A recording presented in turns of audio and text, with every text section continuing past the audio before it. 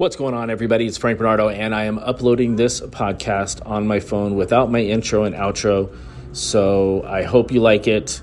If you think it's valuable and someone can benefit from it, please share it on social media, text it, DM it to somebody.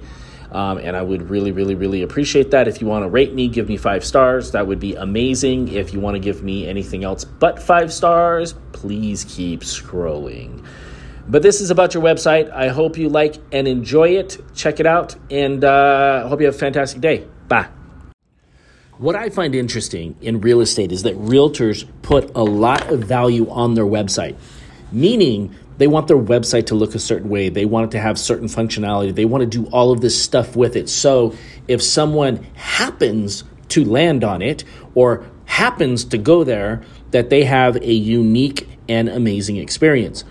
What people don't understand is that unless you drive people to your website, there is nobody's going to randomly go to your website and just show up and start searching and using it. Most real estate agents' websites are not even looked at. It's hilarious to me. We as agents, the collective agent community, want people to just randomly find us. But what they don't understand is that people are going to go to Zillow.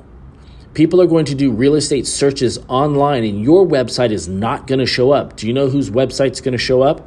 It's going to be Zillow.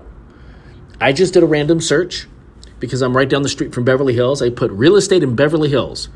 The number 1 and 2 organic websites that came up is Realtor.com and Zillow. Realtor.com is not even owned by real estate agents anymore. We sold that out a long time ago, which I think is hilarious. And those are places that people can click on, go to their website, search information, and then those 2 organizations can sell that lead back to you. The reason people are going to Zillow and the reason they're going to Realtor.com and all of these other websites, and they're going to Google, is because you are not talking to them enough. You, the real estate agent, are not talking to your people enough and communicating with them enough and sending them the right things for them to go to your website. So really super easy. One of the things you should be doing is create a newsletter that is clickable to where it has all of the information that Zillow would have. If you look at Zillow's main website, when you go there, it's super easy. It's super simple. And if you created something similar that people could go to and click on and look at, that would be amazing. The problem is that you don't talk to your people enough for you to be a resource to them. With my program, I have my agents, I tell them, that doesn't mean they're going to do it, but I tell them, you have to talk to your people once a month, consistently.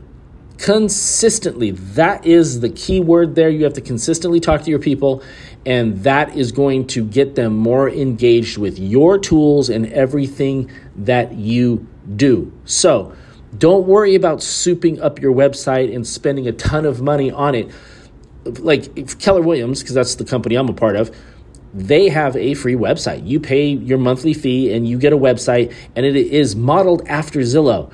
And it's customizable. You can create a newsletter. You can do all this fun stuff. You can create your website to be the website of choice for your clients. You just have to talk to them enough.